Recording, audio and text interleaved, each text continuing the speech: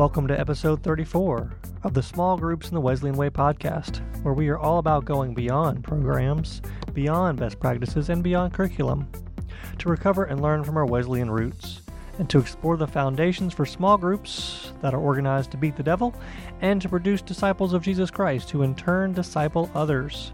My name is Scott Hughes, and I'm the Director of Adult Discipleship here at Discipleship Ministries. And I'm Steve Manskar. And beginning July 1st of this year, I will be the new pastor of Trinity United Methodist Church in Grand Rapids, Michigan. Yeah, so today's episode's a really fun one, really deep one in some ways, at least emotionally deep. I think one of the things that I learned in 13 years of pastoral ministry was that a lot of people desire transformation. At least at a surface level, they want their lives to change, whether a better marriage, a deeper relationship with Christ. At some level, they desire that. And I think that's the reason we see a proliferation, am I saying that right word, the word there? It's close enough, Scott. Self-help books, right? I saw one today, the 24-hour transformation, right? We want our life to change, and we want it now. Yeah. Right, and that's just not how life works. That's the American way. That is instant gratification. But we know that's not how change works. And I think that in this episode, we'll see a much better model for what transformation, the requirements of transformation, what it looks like for a life free to follow Christ. Mm-hmm. Would you agree with that? I think that's what we learned, because you had the opportunity to interview Scott Kisker about the book Bands, which he and Kevin Watson wrote together. Yes, I interviewed, and I introduced him in the interview, so I don't need to say a lot more about. Yeah. But Scott Kisker he and Kevin Watson wrote a book together called The Band Meeting, published by Seedbed. Mm-hmm. And it's sort of a follow-up to Kevin Watson's book, The Class Meeting. So these are two important small group models that were part of the early Methodist societies. And Scott has been a good friend of mine for many years. Okay. I first met Scott when he started teaching at Wesley Theological Seminary, and he was in charge of the covenant discipleship groups at Wesley.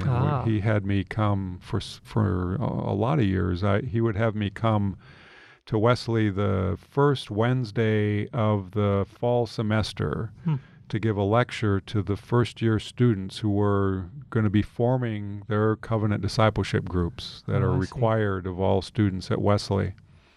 And so they'd have me come to give a lecture on some of the theological, historical background, and then what it is and how it works. So just give them some good foundations as they begin then to write their covenants and start meeting in covenant discipleship groups throughout that semester, and then they had to be in 2 consecutive semesters to get the academic credit. So I always enjoyed that, and was a little sad when Scott decided to leave Wesley. Sure. And go to where he is now, to United Theological Seminary in Dayton, Ohio.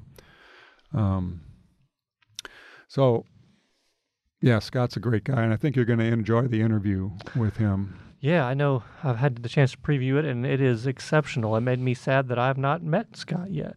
I look forward to I hope that happens someday. Yeah. You should join the Wesleyan Theological Society, and I would feel woefully inadequate, but yes, I should. Because he's always there. He's a past president of it. Okay. And so the band meeting, this first interview, it's a long interview, so we break it into 2 pieces. My voice is going away from me. So this first installment of the interview, we'll be talking mostly about some of the history of the band meeting and its role in the Christian life, I think, is what Scott's talking about.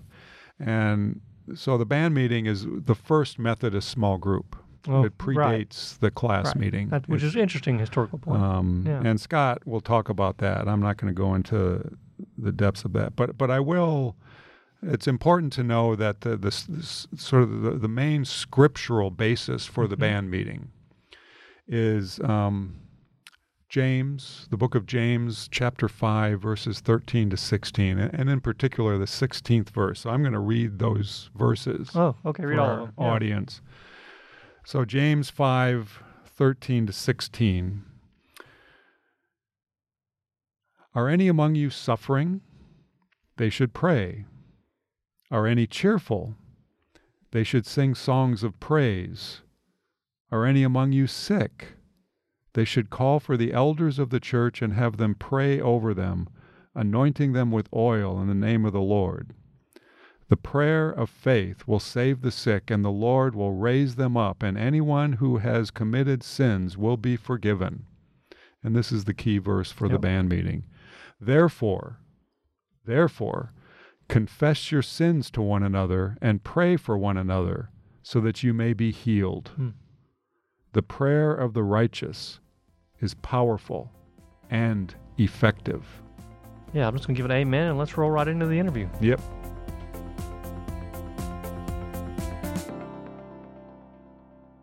So we're here at on the campus of Pentecostal Theological Seminary, where the annual meeting of the Wesleyan Theological Society is meeting today and tomorrow. And I'm here with my good friend, Scott Kisker.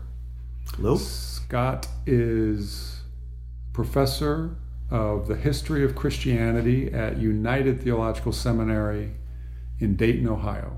Correct. And we've asked Scott to be part of the podcast in this episode because he is a co-author of a new book that we've already talked about on the podcast called The Band Meeting, that he co-wrote with a mutual friend, Kevin Watson, Dr. Kevin Watson. Yep. So we're going to hear from Scott today. And the first question and the first thing I'd like Scott to talk about, because he is a historian, give us some of the background or the history of the Methodist band meeting. Well, the Methodist band meeting starts out as not a Methodist band meeting, but a Moravian band meeting. Mm-hmm. And the band meetings were instituted by the Moravians. Now, the Moravians were a group of Protestant refugees who found sanctuary on the estate of Count von Zinzendorf in Saxony, which is part of Germany. And this is a time when, after the 30 Years' War, and there are a lot of religious groups who are finding themselves suddenly illegal and thus needing to find somewhere else to go. So he offers them space on his estate, and they gather, and other refugees join. And it turns out when you put a bunch of Christians together, they start to fight. Isn't that unusual? So anyway, there's all kinds of tension as these different groups are coming together and trying to form community. Zinzendorf at this time is out. He's working for the elector of Saxony. So he's out in Dresden, at court. He's, like being a politician or whatever. But he realizes there's all this ferment on his in the community on his estate, so he leaves that, comes back, and meets with leaders, and they decide to form a covenant with one another. And part of this covenant is these band meetings where men or women in groups will confess their sins to each other.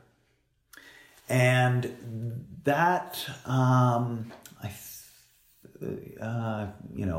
can't remember the I think it was May, but by August, 1727, I'm guessing, they had this kind of Pentecostal experience. They called it that, and where they, quote, learned to love one another, some sort of event in worship. And from that point on, the Moravians become this major force for mission in the world. And when there were only 300 members of the community, they sent out their first missionaries. They were the first Protestant missionaries. And they sent out lay people as missionaries, which was that was unheard of at that time. And these missionaries would go out and they would look for places of spiritual, liveliness in different parts of the world. And one of the places they found it was in England, among the Religious Societies group. And they were the ones who taught Wesley about the new birth and were active in his experience of a strangely warmed heart. And then he and they formed a joint society, what we think of as kind of the first kind of Methodist society, Fetter Lane Society, which that was in London. In London, yeah. And so the structure of this first Methodist society was the small group, was the band meeting, and we think of class meetings as being the sort of foundational group of Methodism, and it was that. It certainly became that, but they hadn't been invented yet. So at this stage, the band meeting is the first. So the band meeting is the first Methodist small group. Yep. Yeah. Yep. It's the first Methodist small group. And they continued in England. They also, even in America, in urban areas, they happened and were encouraged. In rural areas, it became less possible to have two meetings, because everybody was a member by this point. The class meeting is constitutive of what it means to be Methodist. Your membership is actually housed in your class meeting. Mm-hmm. So, and the class meeting is a place where people watch over one another in love, and they're a little less intense than a band meeting. Mm-hmm. You're asked, how's it with your soul, and people talk about their experiences of God. Those were required to be weekly. In urban areas, you might have band meetings, which were always voluntary. So class meetings were not voluntary. Right. Yeah. For members, that was your membership.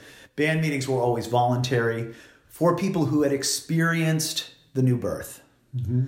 Class meetings for anybody who wanted to flee the wrath to come, anybody who was a seeker who wanted to know God.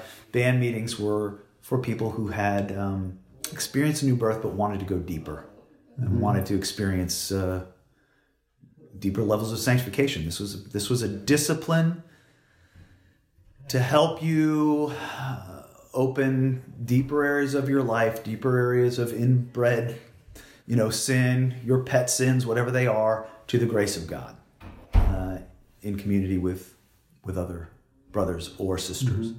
So it's usually about 3 or 4 people, whereas a band could be up to a class could be up to 12. Yeah. So these are smaller groups. Smaller groups, single sex. They involve 5 questions that you answered every week. First one was, what sins have you committed since we last met? Second question is, how have you been tempted? Third question was, how were you delivered? Because if you weren't delivered, you'd have answered that one you'd have covered that in the first question. Because not being delivered means you'd actually committed it. Fourth question is there something you're not sure about, whether it's a sin? And the fifth one which is the total kicker, was, have you nothing you desire to keep secret? So, basically this is disciplining Methodists to walk in the light as he is in the light, and have fellowship with one another, and let the blood of Jesus cleanse them from all sin. So that's the promise in 1 John, and the passage in James that says, "Confess your sins one another, that you might be healed." I was about to say. That was the foundational aspects of this. Confess your sins to one another that you may be healed. Yep, that's what it's all about. Yep, yeah. And walk in the light as he is in the light. Yeah. Yeah. That's 1 John. So did the band meeting have a leader? No, not in the same way that a class meeting did. Okay. It did not. Leadership, I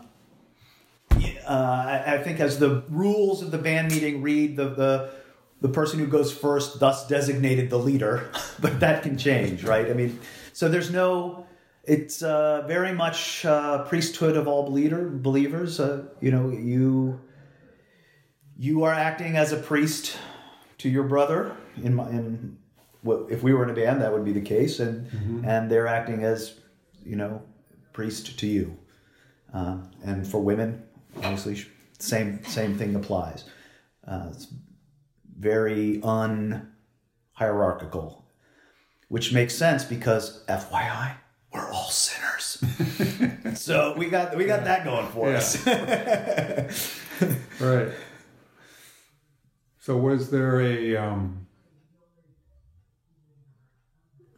time constraint for the meetings? I think they were usually an hour. I mean, my band meeting, we reserve 2 hours because we sin a lot, basically. So, there's only 4 of us, but we use that whole time, half hour each. Plus, we drink a lot of coffee.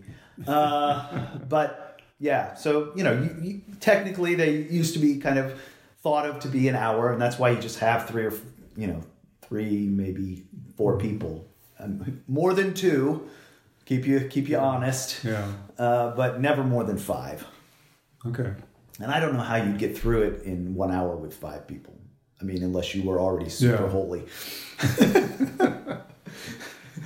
So, and then what happens in these meetings, at least in our meeting, and is somebody goes first, and the agenda of the meeting is those 5 questions. You just answer them. So are you all just sitting there waiting for someone to go first, or is there any agreed upon? There's no agreed upon, but we don't. We all know we have to go, so it doesn't actually help you out at all to wait. To be honest, I mean, nobody. I never want to go to band meeting. It's never, I'm always, it's always something your flesh is going to grate against, because it means, revealing what a scuzzball you are, right? So who wants to do that? Nobody. But once you're there, and if if you've been doing it for with a group of guys or women for a while, my wife's band meeting meets usually at our house, so it's something you've got to do. So remaining silent just makes this thing last longer. You just rip the Band-Aid off, all right? Yeah. So yeah, we don't have any. I mean, it's a different person who goes first every week, and then as people are talking, you ask questions. A lot of times people are overly hard on themselves for no good reason. Sometimes they're playing the victim, self-justify. There's all sorts of things that we help one another to try to have an accurate picture of reality, and then to allow the grace of God in there. So you go through, you answer the 5 questions, and then one of us, all of us will lay hands on them, and one of us will pray for them, and by the end of that, we'll pronounce their absolution, usually with a word of scripture, like I said before, if we walk in the light as he is in the light, we have fellowship with one another, and the blood of Jesus cleanses us from all sin. In the name of Jesus Christ, my brother, you are forgiven. And then it's the next person's turn. And it's very powerful, actually. Well, I can imagine it is. Yeah. So, and I've been in a band since 2002. What year are we on now? 18? 18. So 16 years I've been participating in these. And it's absolutely revolutionized, changed my piety, my understanding of the grace of God. So you said that you never want to go to the meeting. You make yourself go to the meeting. Yeah. And how do you feel at the end of the meeting? Oh, I'm so glad I was there. Yeah. I mean, what happens here is your sin is actually met. So most of us spend our times creating a self we think others will love. Like your Facebook self. Get as many likes as you can. Yeah. And we do that. I mean, we've always done that, right? The reason Facebook is so successful is that they're just,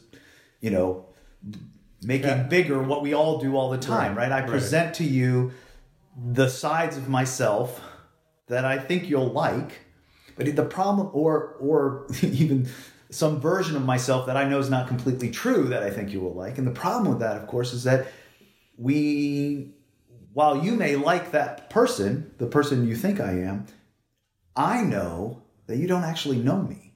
Yeah. And therefore, I also know that you don't actually love me. Yeah. So I'm alone and unknown. Mm-hmm.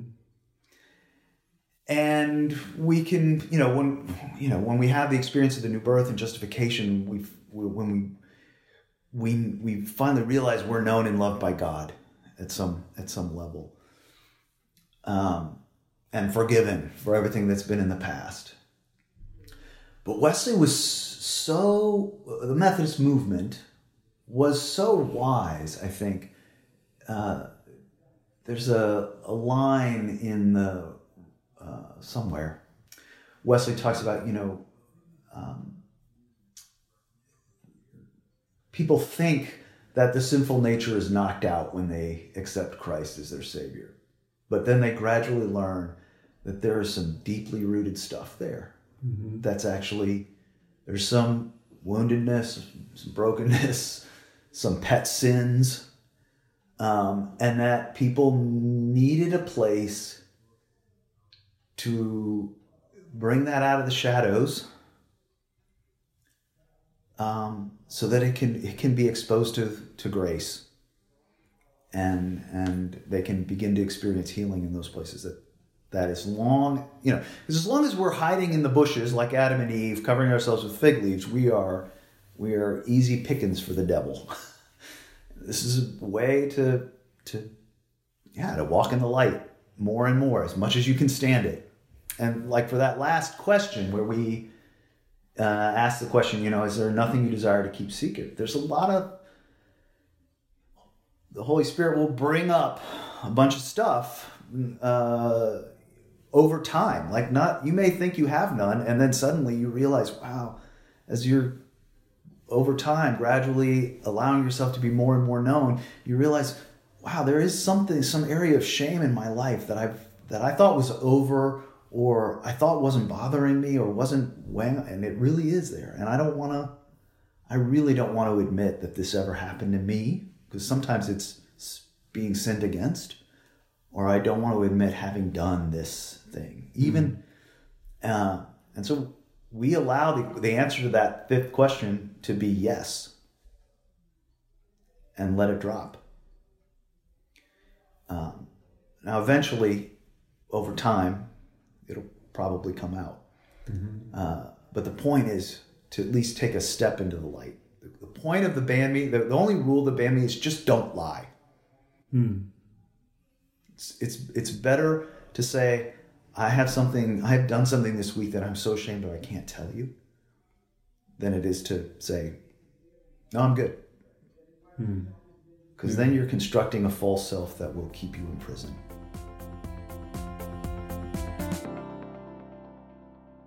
Well, I'll say that just listening to this first half of the interview, probably even like about halfway into this first part of the interview, Scott had me convinced. He had me hooked. I was ready to sign up. Where's the nearest band meeting I can get into? I mean, he sold it for me.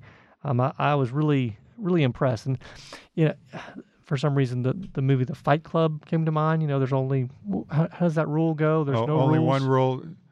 There's only one rule: you don't talk about the Fight Club, that's right? What it was. Yeah, I did not get into that movie much, although I did watch it twice to see if I can understand it. I still didn't understand it. But the one rule he mentioned was, don't lie. Don't lie.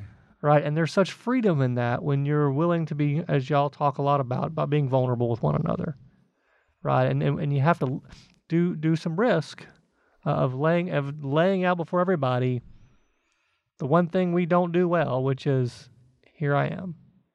And all my faults. Yeah. Right. In order for deeper transformation to happen, that's what's required, is that level of vulnerability. Right. And that's one of the things that I took away from this first part of the interview, was just how needed this is. Because, as you said, everybody else is just as messed up as we are. We learned that, right? I mean, I'll say this. I'll give one quote that I thought was, to me, the most impactful, where he says, I need supernatural power, the power of grace, to say one decent action Without immediate relationship and activity of the Holy Spirit, I'm toast. And then he went on to say that most Methodists think they're fine, and that's a lie. And I think that's very true. That's absolutely true. It's sad reality, but it's true. Yeah. And that if we're going to get deeper, if we're going to make disciples for the transformation of the world, it's going to require at least some people to be in a band. Yeah. And as Wesley learned, the band meeting it's not everyone's ready for this. No, the band meeting was for the people who have experienced justification. Mm-hmm. They've surrendered their lives to Jesus and accepted that new relationship with God, initiated by God, and the grace that God gives us to accept that forgiveness and then to live into it. Yeah. And that's what the band meeting is designed to do, is to help us live into that forgiveness. And to meet with brothers or sisters in Christ, to confess our sins to one another and to be totally transparent. Yeah.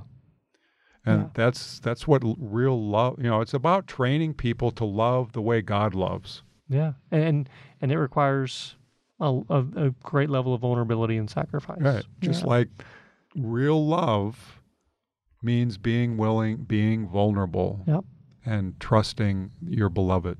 Yep. Well, there's a lot more we could say about this first one, but I'm really excited about the next one. So we're going to go ahead and just end this one here. And so, again, we want to invite people to give us reviews. People have been pretty good about giving us some positive feedback on iTunes. Please continue to do that. That helps others find us. Please connect with us on Facebook, email. You can find our email addresses on our website, umcdiscipleship.org. You can find me on Twitter @RevScott'sTweets and also @UMC Adult Form for adult formation. And I'm on Twitter at @SManskar, @SMANSKAR. So we look forward to connecting with you, and until next time, peace. Small Groups in the Wesleyan Way podcast has been a production of Discipleship Ministries, an agency of the United Methodist Church. Visit all our podcasts at podcasts.umcdiscipleship.org.